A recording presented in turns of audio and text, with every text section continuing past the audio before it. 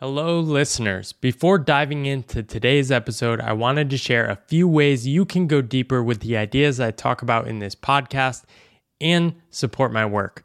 The first is my book, The Pathless Path, which many of you have probably already heard about, but if you haven't purchased it already, I really think you'll love it.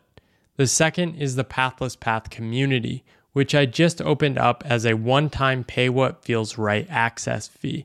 And in that group, you can meet hundreds of other people from around the world on unconventional paths like me. Finally, I'm working on a second book, tentatively called Good Work, which is going to explore my deeper relationship with work and how that led to a lot of the transformations in my life. You can follow along in my newsletter, Pathless, which you can also find a link to that in the show notes if you want to learn more about that. Without further ado, let's dive into the show. Welcome to the Boundless Podcast. I'm Paul Millard, and I created this podcast because I'm passionate about making sense of the future of work and having conversations with the innovators, creators, and thought leaders who are carving their path in today's fast-changing world. You can check out the podcast and more on boundlesspod.com. Today I'm talking with Jen Marilla, who is a social travel influencer. What does that mean? That means she travels the world with purpose. She looks for ways that she can partner with social entrepreneurs and other organizations that are having an impact on people around the world. She has a pretty cool story. She has dealt with some tragedy, losing her brother in her life, and we talk through how she dealt with that and how that led to her really building up the confidence to taking her leap. I really appreciate her openness and just sharing that story with us. She also brings up a really interesting thing that I've seen with a lot of entrepreneurs and freelancers, is that they're redefining risk. Risk is not losing what they have, but instead shifts to having not tried. And I really think that's been an interesting frame that's emerged from a number of people I've talked to. I hope you enjoy the pod today. Thanks again for all your support. If you do have a second, feel free to share the podcast. I'd appreciate any reviews you'd leave on iTunes. And if you're enjoying the podcast, shoot me an email. Let me know what you like about it, what I can do to improve, who you want to hear me talk to. Enjoy the podcast today. Have a great day, guys. Welcome to the podcast, Jen. Hi, how are you, Paul? I'm doing well. I am excited to talk to you today. So today I'm talking with Jen Marilla, who is an impact travel influencer. She quit her job early in her career to travel the world and has an incredible story about what drove her to do that and what is keeping her motivated to have an impact on the world. We'll dive into that story, but would love to just start with, what are you up to now? Tell me about Nepal. Yeah, so I'm really excited. I'm actually running a campaign for Nepal. I'm doing a trip to Mount Meru in Nepal, and I'm bringing clean water filters and shoes to children and communities in orphanages along this trek. I'm not actually climbing the peak of Mount Meru, because if you actually look at it, it's pretty dangerous, and I'm not trained for that. You need like 2 years of training, and I'm nowhere near that. So I'm just going to be doing the hike, basically to like base camp, we'll call it. So I'm really excited about that. That happens at the end of April. I'm just getting ready and preparing for that. And I currently have a fundraiser running to get my audience to donate some money so I can bring over some shoes and water filters. I love it. We'll definitely link up to that. So want to step back and just dive into what drove all this, but I'm interested to start just like where your head was at when you started college, like how you were thinking about a career, a life you wanted to build. Where was your head when you were starting out? Oh man, that's such a good question. It's funny because I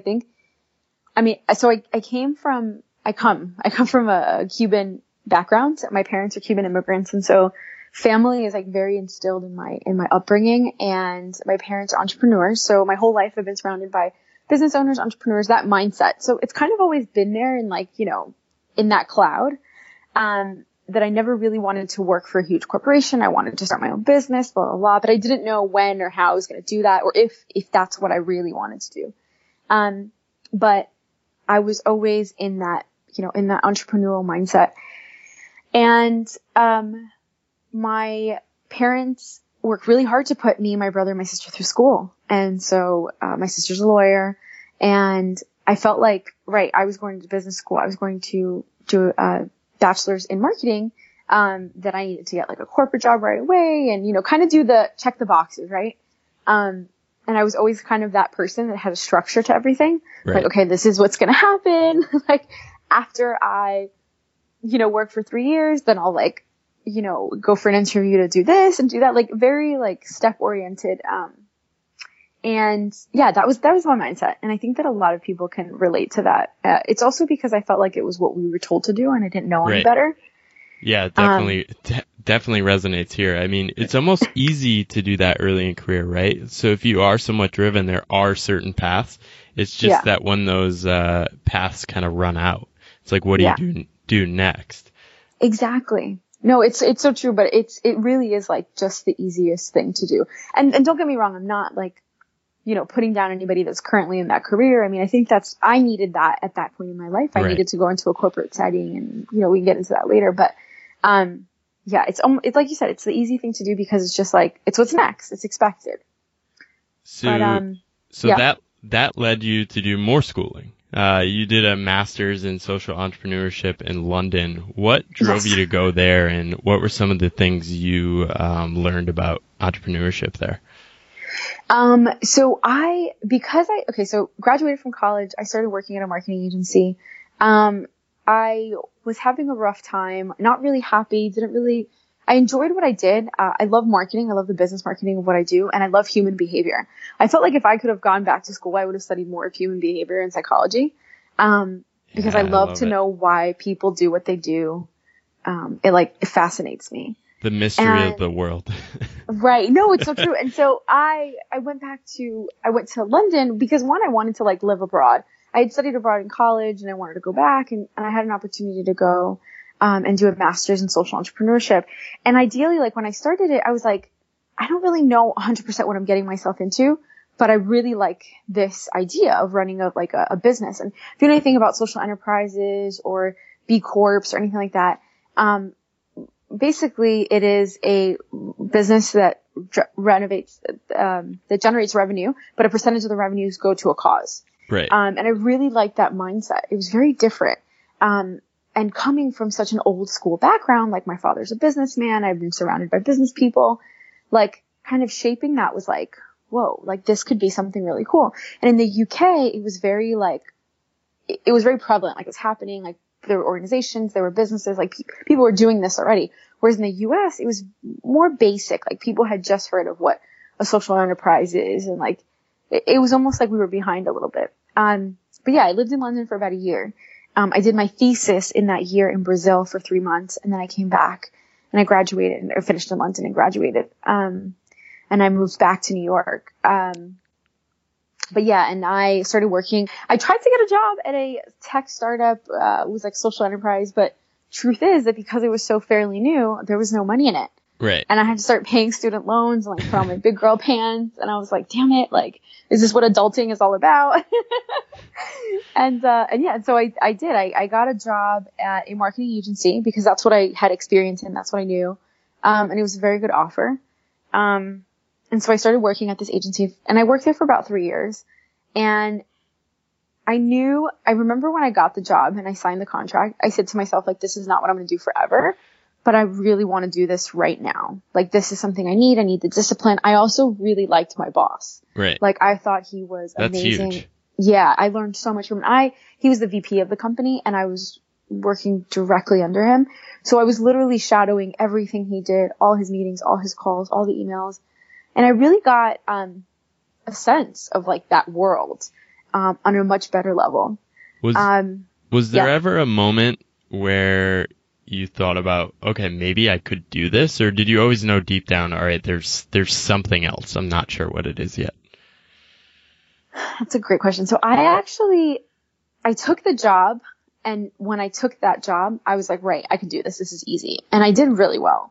I was an account manager. I was working there for 3 years. I was making great money. I had the top clients. Like, I did really, really well. And I knew that I could do it because it was easy.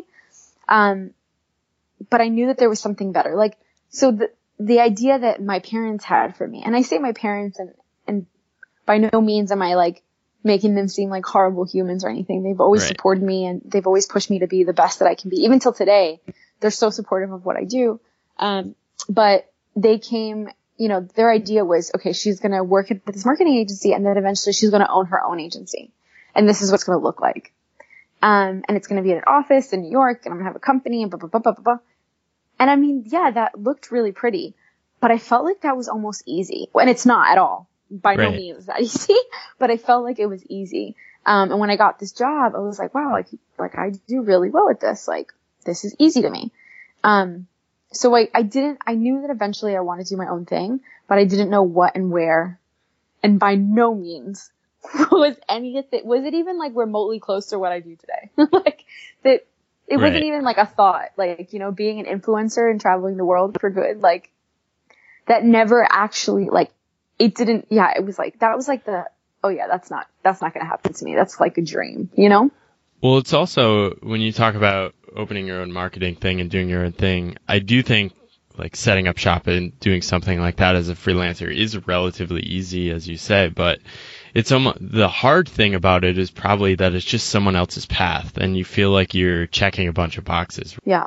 Oh, I agree with that 100%. It's also like you said, checking a bunch of boxes, but not really enjoying checking those boxes. Right. Like, it's kind of like, okay, done. Like, I did this. This is what I'm supposed to do. Done. Right. So when did that all run out for you? When did that idea that maybe I need to make a leap start creeping in? Okay, so I'll take you back in time again. Yeah. So I like I said, I've always grown up around entrepreneurs. My parents are business owners. My sister, she has her own practice and she's a lawyer. So it's always been in my mind, like that entrepreneurial mind state and all this stuff. So that was never like, that wasn't new. What was new was that, my senior year of college, I had a younger brother and he passed away, and he was at the wrong place at the wrong time, literally from one moment to the next. And he was killed in a very tragic way. And it destroyed my life and everything that I thought of life. Or what I thought life was supposed to be. He was 19 and he was my best friend. We were a year and a half apart. I actually had spoken to him hours before he died. And he was supposed to come into the city and he went out with friends. And his death was simply at the wrong place at the wrong time. And when that happened, I really started to look at life very differently. From that point on, for 5 years after that, it'll be 8 years in September. But wow. For 5 years after that, I was in a really bad place. Battling depression, battling anxiety, up and down this roller coaster of like emotions, and dealing with just like coming to terms with the fact that I've lost my brother and that my family was also very different. Like, life was different. And coming to terms with that and coping with that was something that was really, it's hard for anybody.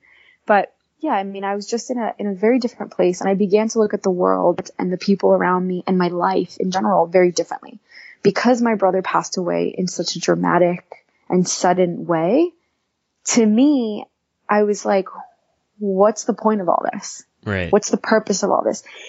And granted, at the very beginning, these were signs of like deep depression, because I would ask myself those things. Yeah. And then I wouldn't do anything about it. I would go to sleep all day, or I would go out and I would drink, or, you know what I mean? And it was just it was not a good place to be. I imagine New York might have been a pretty tough place to be. There's I don't know how much space you can get just to like reflect and process. And then two, there's infinite distractions. Oh yeah. Well, that was another thing too, right? Because when I think the biggest thing and one of my dreams, Paul, in the future of my career and life is to open up like a space where people can actually have, a space to grieve, whether it is yeah, like whether it's like a house or like just a big empty space where like you can either cry or you can go and talk to people about how you're feeling, or you can do yoga, or you can like, I know this sounds really weird, but, or you could even like I mean, everybody grieves differently and there's different levels of grief. And there's a point of grief where you get really angry, and you get angry at the person that's gone. You get angry at yourself. You get angry at the universe. And it's like a raging anger. And I remember feeling like I just wanted to like throw plates. Like I just wanted to like break stuff. Yeah. Because I was so mad. And I remember saying that to my therapist, and she was like, well, just go buy plates and break them. And I looked at her, I was like, well, can I do that? And she's like, yeah. And I looked at her and I was like, you know what? You're right. And I went to IKEA and I bought like $2 plates. I love it. And nobody was home, and I was just I was really bad. And I was hysterically crying, and I started throwing plates against the wall and screaming. But it was the most invigorating and best feeling ever. Like I only broke like 3 plates, but for the most part, I was like, cause I was making a mess, and I was like, all right, this is too much of a mess. But I was like, you know what? Like it actually felt really good. And I've spoken to so many people over the years, sharing my story and everything, who have gone through similarities of death and stuff like that. And they wish they had that. And I tell them like, Wow. go break, like who cares? You can pick it up with Yeah. a broom. Obviously make sure nobody's around so you don't hurt anybody. But yeah, you know, like let loose. Like sometimes that's all you really need. Like just a good scream, you know? So your retreat center down the road will have lots of plates. Oh yeah, for sure. Lots of plates. Lots of I like $1 this. plates. We're just going to throw it against the wall. I also think like we actually don't have the language, and this could be the US, for enabling people just to step away, right? Yeah. If somebody quits their job without a plan or a story, we call it failure, right? Yeah. Yeah. We need to create like these mini sabbaticals so people can just like recover, one, from life, and even sometimes two, just the burnout from work. That's another thing too. Like, it's not necessarily like, you know, I talk about being depressed and having anxiety and feeling lost and confused. And it, you know, that had a lot to do with the loss of my brother, but it also has a lot to do with just life in general. You know, I was a 22-year-old girl, living and working in New York City, in a relation. No, it's definitely not easy, especially in this day and age, you know? And I was questioning everything. And I think so many people go through that and they don't know how to deal with it, and they freak out. And so they actually turn to, you know, alcohol and drugs and those types of things. And I'm not going to say I didn't do that. Right. Because that would be a lie, but it's just, I think that you have to have that like self-awareness. And I'd love if there was a place or a space that I had at the time that I could have just been me, however that looked.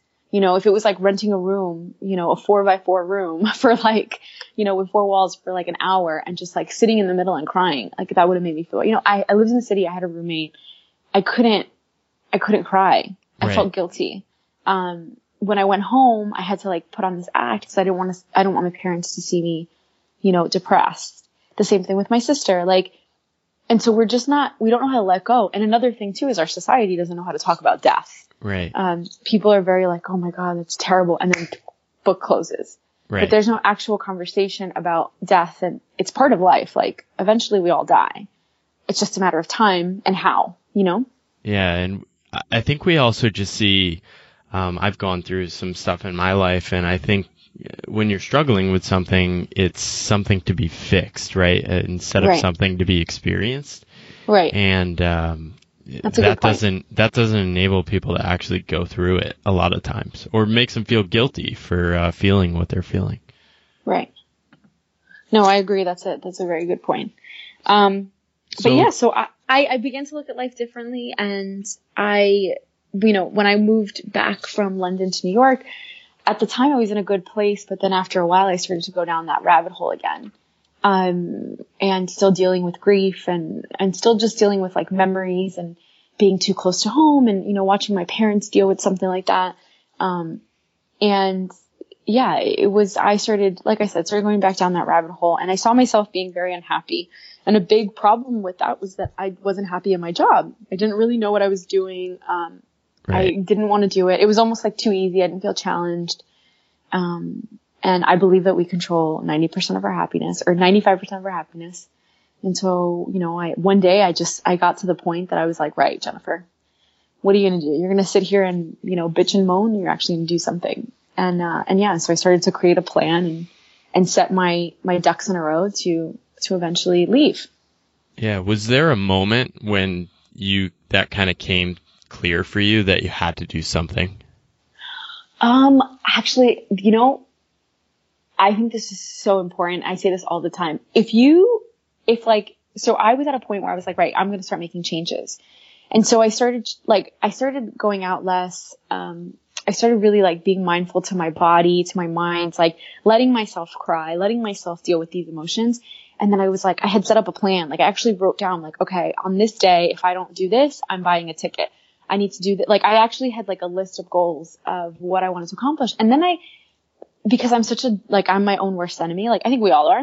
I literally had a list of like why this is a good idea and why this is a bad idea. and like what the possibilities of like failure were, like literally like an actual like pros and cons list of staying in New York, leaving, or even moving to another state or country and like working, all those things. But the thing was that it was something I felt it like when I actually closed my eyes and I thought of me like traveling and being alone and helping people, I would literally close my eyes and like see myself doing this, and I would cry in happiness, in like tears of happiness. And you have to understand that like I was in a place where nothing in my life tasted good. Like I was thirsty for like life, right? And to have, even if it was like for 1 second, an imagination, like a fantasy of something that could possibly make me feel like I'm alive again after 5 years of feeling like absolute death, I was like, I gotta do this. And I literally felt it in my bones. And it was so scary. Like I would literally but I couldn't help but smile and laugh. Like there was no point whatsoever was there like a doubt of like, if I fail. I definitely said to myself at one point, like if I fail, who cares? Like whatever. Right. I left with $14,000. So I was like, if I spend $14,000 in a year traveling the world and all I gained from it was experiences, I think those experiences are going to be way worth more than $14,000. Right. Like, I am okay with that, And way cheaper than grad school. Oh yeah. So I probably should have done that before going to grad school. But you live and learn. You pick a date. I think you've told me before you started earning money, focusing on your body, your mind. Yeah. Walk me through leading up to the date when you decide to go, and what that's feeling like at the time. So the day was, and I don't know why I had picked this date, but I picked January 22nd. And I said to myself that if I didn't have a job in another state that I liked, that I was just going to buy a ticket and I was going to leave to travel. And if I'm being really truthful to myself, the goal was to to just leave and travel and, right, make it work. Just go do something. Right. But I felt like I would be a failure if I did that, because nobody does that. Like who just quits their job to just travel and then maybe figure out how to make money along the way, One of my best friends did that. Yeah. Well, that's what I'm saying. But that's what I'm saying. Nobody does that. You've got to be some type of crazy. Right. And and I'm okay with that. Like, I think sometimes you need a little bit of crazy to do certain things in life. So yeah, January 22nd came around and I actually had an offer for a job in Denver. Oh no. And I love Denver. Yeah. And Denver but it was just the universe testing me for sure. And I love Denver. And, they were like, if you accept this offer, we'll move you in 2 weeks and blah, blah, blah. So everything was like happening and it was up to me.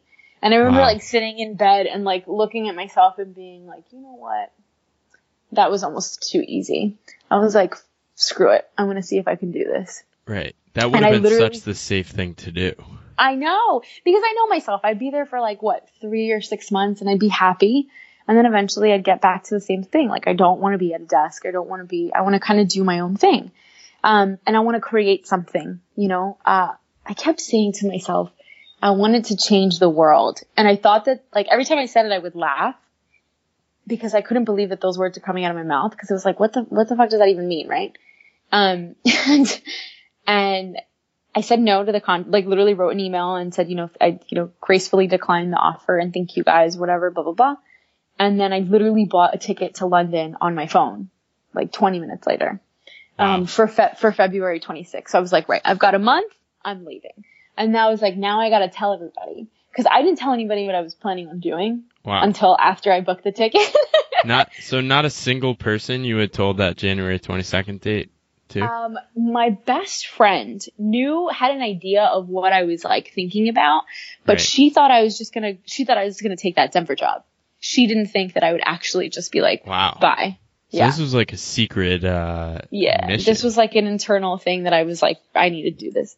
And so I started to tell my family, which was definitely the hardest. And they thought that I was crazy. Right.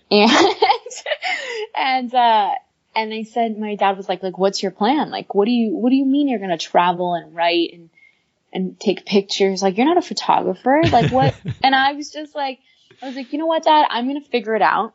And I remember like a week before I left, like I was having a heart to heart with him, and I'm really close to my dad, and we're like outside on the deck, and he's drinking scotch and I'm drinking bourbon. And he's looking at me and he was like, I'm really proud of you. And I was like, thanks. And he's like, but just be careful, like be smart, keep your head out of the clouds, like try to keep your feet on the ground, And Right. I said to him, I like started crying, and I said to him, I said, Dad, I love you and thank you. And I was like, I just want to know that, if I'm wherever I am in the world and I pick up the phone and I tell you that I miss you or I love you guys are going to pick up and tell me the same thing. You're not going to be mad at me or disappointed because I've left a career behind, to pursue something that may or may not happen.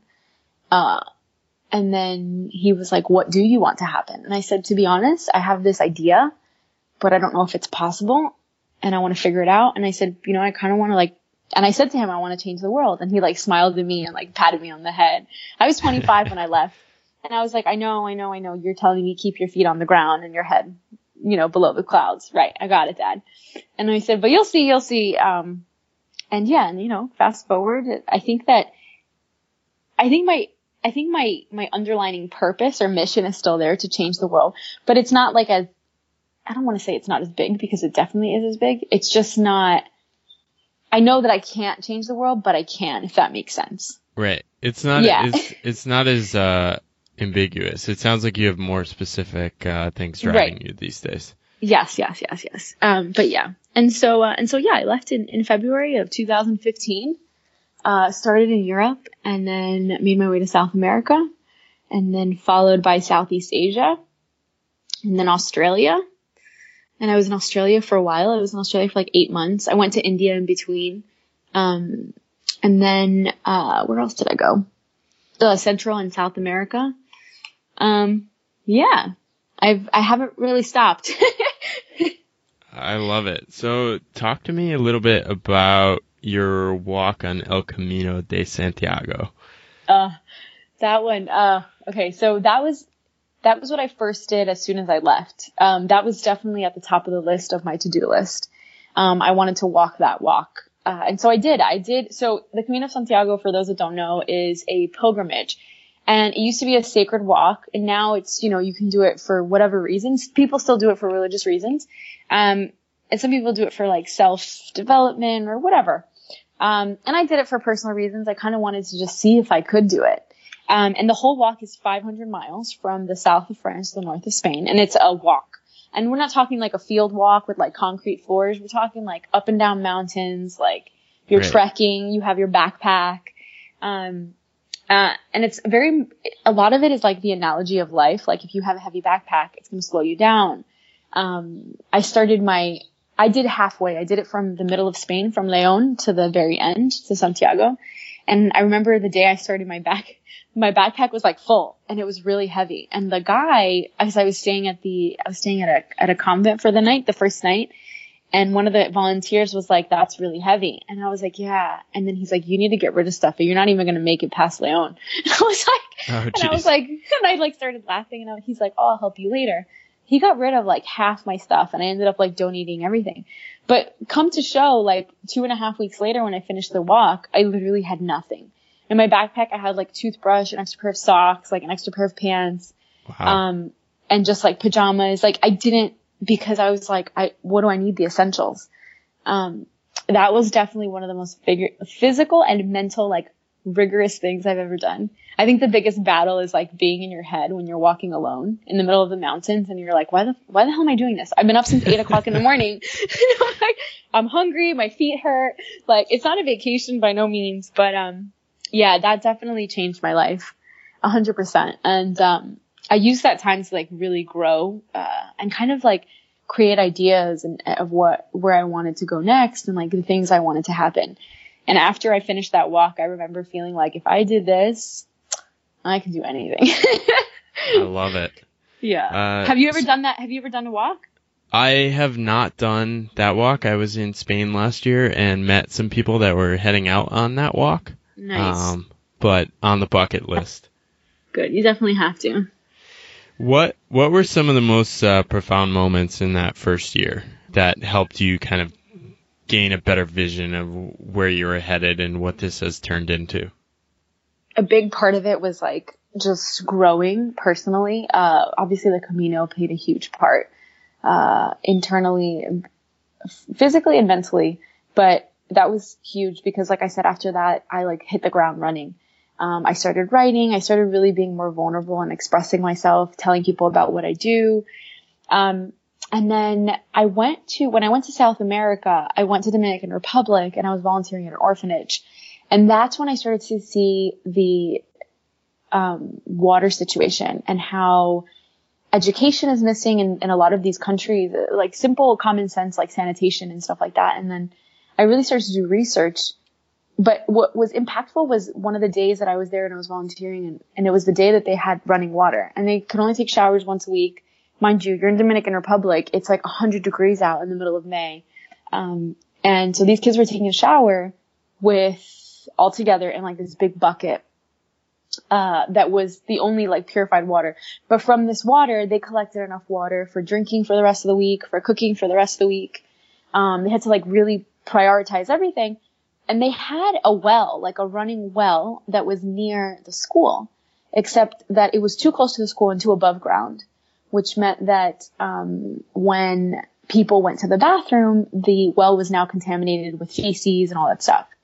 So the water that they were actually drinking was from that well, but it had been like processed and filtered. And how contaminated it was, I have no idea. I'm pretty sure that it wasn't that that clean. But yeah, that was like super mind blowing to me because I felt like, I mean, I didn't grow up in a bubble. My parents taught, I think we grew up pretty like worldly per se, but I'd never ever really seen that firsthand like that. And I was just like, what? Like it's 2015. How is this not like, and then I realized that it's really not common sense, and what we think is common and what we take for granted really is what we take for granted. But that was definitely like the starting point of like the wheel starting to turn about how I wanted to impact the world and how I wanted to help, or I call it playing my part. And I think that we're all here to play our part. And so that's what like initiated the whole water thing. And then I went to Indonesia, and before I went to Indonesia, I found an organization called Waves for Water, and I'm not affiliated with them. They don't sponsor me or anything like that, but they are a nonprofit that has like a GoFundMe page where you can utilize your audience to purchase these like water filters, these like small carbon filters. And then you as a traveler can take them to these countries and implement them in communities.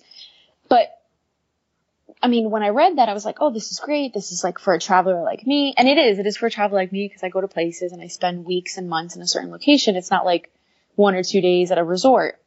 But I was like, oh, this should be easy. And definitely not. When I went to Indonesia, which is like the first country I implemented these water filters, I had only planned to stay for 2 weeks, and I ended up staying for a month because I had to find the right community leader, and then the community leader had to speak English. And then we had to talk about these filters, and I had to teach him. And then he had to go to his community and tell him that I was here to help. Like it was all these like social factors and things that you don't think of. But it's true, and it's how it works. And then, there's certain days that you have to go into the camp because it's prayer and certain times. And then, one of the biggest things about these filters is making sure that when you clean it, on a weekly basis, your hands are clean. And so, but these people don't have running clean water anyway. So how are they going to clean their hands? Wow. So I had to go and buy, hand sanitizer, and to be completely honest, and I say this, like, so each filter is for 100 people for up to 5 years. And I've done it in over 5 countries. Estimated impact, 12,000 lives. Okay. Now, do I genuinely believe that I've impacted 12,000 lives? No. Because based on the certain circumstances and the living conditions and what like situations they were in, I don't think that 100% these people are cleaning these filters with clean hands and all this stuff. Right. Now, have I taught them something? Have I brought something that may have lowered those like contamination factors when drinking water? Yes. And that, you know, I'm grateful for that. But it's a growing process. And I think that that's like when I was in Dominican Republic, that's what started it. And then when I went to Indonesia and then India was when I fell in love with what I was doing because I saw it in people's faces. I actually like took a step back and I was like, holy shit, like this is real and this is my life. Yeah. And I think that was when I was like, oh my God. And I continued to just like share and grow. And then, I think one of the things that definitely ticked off my career was when I got published by Huffington Post. And yeah, but that was a good question. Yeah. I think that was the first year was definitely like the Camino, volunteering and yeah. Yeah.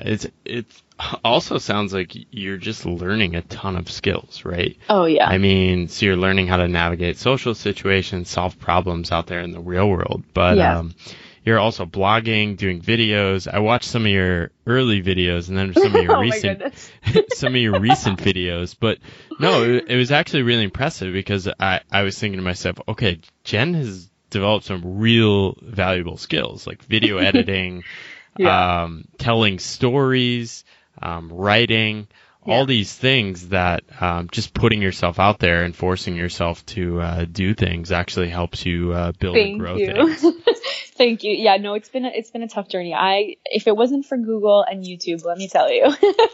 Oh, it's I so would helpful. not be this far. Yes, no, for sure. And that's why it's funny because like, you know, I talk at universities and high schools and stuff and kids are like, oh, but like we have to go to school for that. And I'm like, honestly, not really. Like if you really want it that bad, just like pull up YouTube, pull up Google. Right. Like there are tons of courses and you just have to be willing to be vulnerable. Like, I would, you know, message a lot of photographers when I was in countries and I would kind of be like, hey, do you want to collaborate? Blah, blah, blah. And I mean, it's very rare for somebody to say no. Granted, I did get no. You're but it's very rare. So. Right. And that's okay. Like you have to be willing to like accept that and be like, right, okay, fine. Next. You know, like don't take no for an answer basically. Right. How are you thinking about risk now? I think so many people see risk as like basically not doing what they're currently doing. Yeah. But I know that's been somewhat reframed for you. How are you thinking about it? Oh my God. Yes. That's a great question. What was the example I had used? So it was, I would rather risk it than, you know, sit back. And this was like, so when I was making the decision to like actually quit my job and travel the world, I remember sitting at my desk and my desk overlooked the Empire State Building. And I was like, this is a beautiful view. Like, I'm so grateful for this. But then I was like, could I sit here for another 5 years without thinking of where I could be, what I could be doing? And I think that for me was the risk, right? That I would rather go lose it all. And like, by all, I mean like $14,000, which is not a lot of money. $14,000, have a great experience, and not make it in the blogger world or influencer world, right? Rather than sit at that desk for another 5 years and wonder if I could or couldn't have made it. Wonder what my life would have been like, who I would have changed, if I would have changed, who I would have met, etc. So I think that's like my idea of risk. It's so much more of the moments that we gain versus the financial. I feel like when people think of risk, they automatically think of finances. Right. Yeah, and don't get me wrong. True. I'm not rolling in dough, but but you have internet points. Yeah. Yeah. there was this South Park episode that was like early internet, and it was talking about getting all these likes online, and it was like, do you have money? He's like, no, I have millions of internet points. Yep, millions of internet points. Yeah, that's fascinating that you say that, though. I've talked to a lot of entrepreneurs, freelancers, people who have taken leaps, and everyone has their own story, but that's actually something that's super common among them, is that they actually don't think risk of losing what they have. They think of risk in terms of having not tried. Exactly. And it's actually, I'm finding it fascinating how many people share that thread. So it's interesting to hear you had that as well. It's, what's that word? It's grit, right? Like, right? Grit. You know what grit is, right? Right. Yeah. Yeah. It's like having grit. So I don't necessarily think I'm the smartest person in the world. I just definitely think I work really hard at what I do. And that's the same thing with like learning how to do YouTube videos and, photos and work Lightroom and all those things. I did come from a marketing background, so I maybe had a greater advantage than most of my peers. But for the most part, like in terms of creating the content, that is definitely the hardest part. I mean, anybody will tell you, you can negotiate left and right, but if the facts or the content or the product is not there, nothing will sell. You Right. can literally say that this is what I do, blah, blah, blah. But if it's actually not there, you're invaluable. And so I think that was the biggest thing for me, is like not giving up, because I was like, I want to learn this. I want to be able to tell a good story. And as the years go by, I get better and better, and it's all a learning process. I'm still learning. A friend of mine who edits for me on, part time when I'm overloaded, he was telling me that I need to start learning Premiere, which is another software. There's two major ones, Final Cut and Premiere. And I was like, what? And he was like, yeah, you should really start learning about Premiere. And I looked at him and I was like, oh my God, I can't be bothered. I have to sit and like watch YouTube videos for like 7 days. And he was like, yeah, but it's really good. And I was looking at him and I was like, I know you're right, but damn it. Like, why can't we just insert that knowledge into my brain? Well, good luck on that learning journey. What would you say? So you say you're a dream go-getter. What is your dream for the world right now? I know you also say like your mission is to create incredible possibilities of transformation for individuals on a global scale. I love that line, but talk to me about like what you're seeing and how you want that to develop in the world in the next couple of years. I love that you asked that. I think that, so we live in a generation where we're so focused on our phones, who's wearing what's looking at what lipstick, what's trending, what Kim Kardashian is wearing, whatever. But there has to be a point of humanity where we have to start looking at each other and really start caring about each other. A lot of the things that are happening today are happening because we're not taking a step away from our phones and from our personal busy lives. And that's totally normal. Like, it's okay to like not be worried about other people. You should be focused on yourself. But I think that there has to be a change or shift in mindset of how we start to really care about our universe and the people around us in general. I do believe global warming is real. And I think that, even like, I almost say like global warming in turn, like personally is real, in the sense that like if we overutilize our resources, our personal resources, and we don't listen to our bodies, we're going to give out. And that's not just physical, that's hugely mental. We are so into our stressful lives and not taking a look around and realizing what is out there and how we can help people, and when I say I basically want people to look at me and think, wow, if she can do it, I can do it. And you can. And I want to create more of a voice for impact, and social awareness. I want people to realize what's happening out there. There are people that are changing the world. There are companies, and they're not being praised, or like they're not being shown to the world as they should be. And I kind of want to be that voice for them. There are companies that are really starting to change the world and take initiatives. And you don't have to travel the world to do what I do. Like, you can do it in your own backyard. You can go to your town and volunteer at a homeless shelter, or, put up a toy drive with your friends, or take out all your clothes. Like, there's different ways that you can use to get involved. And I know that it just involves you to make time. And I think that that's where the priority needs to start happening. And so, I think that what I want my future to look like is to kind of be the voice for that generation of people to really start making moves, and it being okay. If you're nervous and you need a year, you need a sabbatical after college. It's very common in Europe, and it's not in the United States. Yeah. They make fun. When I was traveling in Europe last year, they were making fun of me as an American. They were like, "You're allowed to leave for more than a week?" Yeah, I know. They make, I can't tell you how often, and I have so many European friends and friends from all around the world, but they're always taking the piss out of me. They're always like, Jen, where are you off to now? Because you're the only American that's not American. I was like, guys, leave me alone. But yeah, and I just think that, my wish for the world is that we'd start, just taking care of each other more. I love it. In that sense. Yeah. Any one or two companies you want to highlight? Okay. Currently became an ambassador for a company in the UK. They are called Storyteller, and it is a B Corp company. And so basically what that means is a percentage of their revenue goes to, a cause, and their cause is education globally. So I recently posted about them. And what they do is they sell travel accessories and share the profits and resources to volunteer to fund and run educational projects around the world.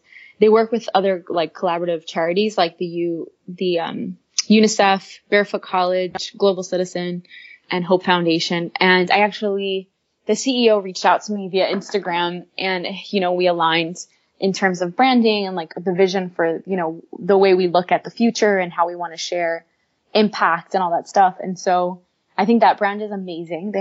They sell t-shirts and keychains, and they've got more coming down the pipeline. They're fairly new. But yeah, it's really cool. And the other one are my friends at World Travelers Association. My friend George and his girlfriend Marina, started a not-for-profit where they have traveled the world. Basically, George is like a nomad like me. I met Marina and they fell in love, but he was traveling and volunteering, just kind of like how I was doing along the way, and not doing, social media, not doing anything about it, but then realized that he was having these amazing experiences and that he wanted to bring his friends and family to do the exact same thing. So he started creating trips around it. And now they have trips all over the world. I'm probably going with them at the end of the year to India. And they do like really amazing stuff. Right now they're in Mexico, and they're bringing a bunch of medical doctors and physical therapists to the Yucatan, to help teach doctors there, like their methods and kind of trade off and stuff. And I think that's amazing.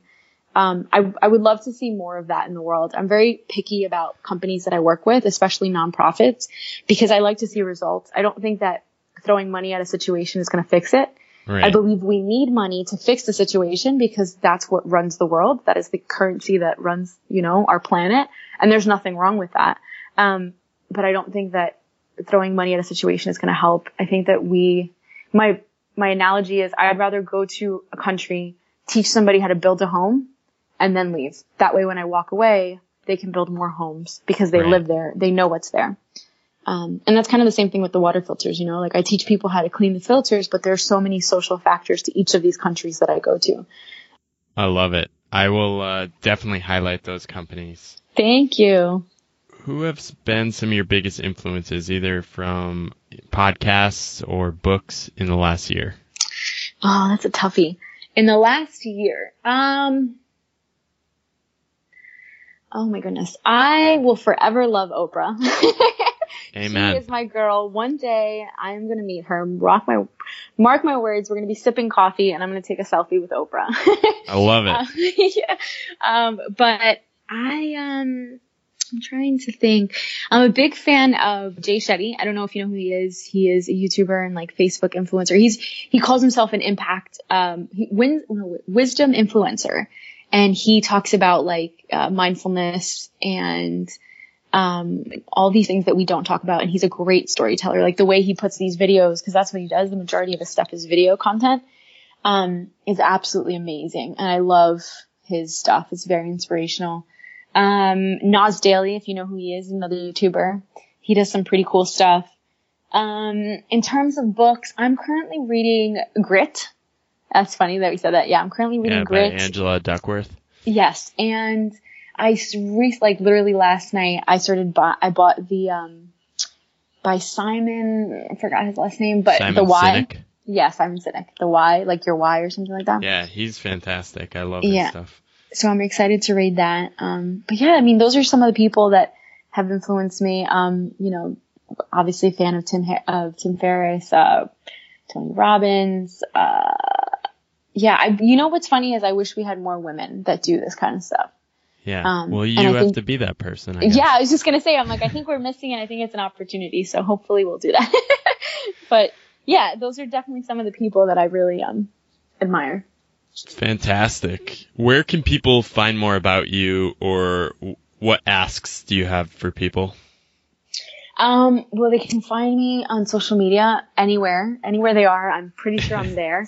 The Social Girl Traveler. My website is thesocialgirltraveler.com. And my ask is that, they reach out and give me a little wave. Let me know where they're from and how I can help them grow. I want to create a community of people that really care about each other, and to definitely watch out for some new stuff that's coming out soon. I'm excited. Awesome. Yeah. We'll link up to that. Thank you so much for chatting today. It's been fun. Thanks, Paul, for having me.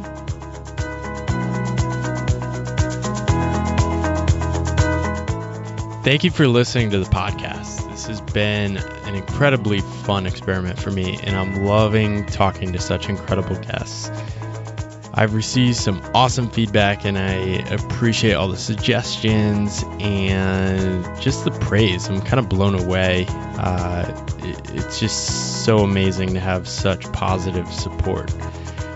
I hate asking for further support, but would love if you could share or recommend the podcast to one friend.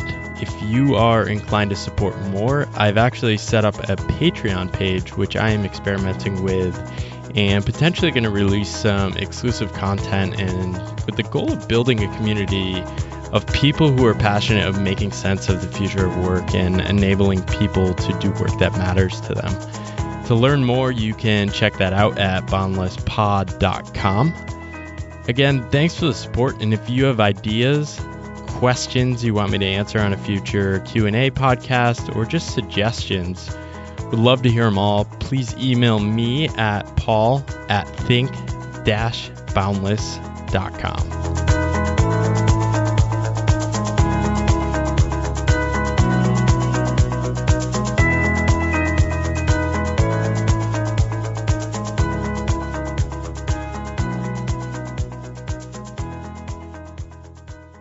Hey all, thanks for listening to the episode. I really appreciate the support, and especially always love when people reach out letting me know what they think about the specific episodes. If you want to go deeper into Pathless Path world, you can of course check out my book. It's sold.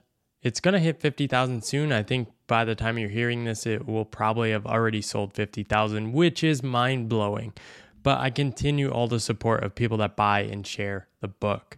If you want to meet others on Pathless Paths, I have a community which you can find at pathlesspath.com/membership, and you can join and meet hundreds of others around the world trying to make sense of weird paths and meeting others along the way.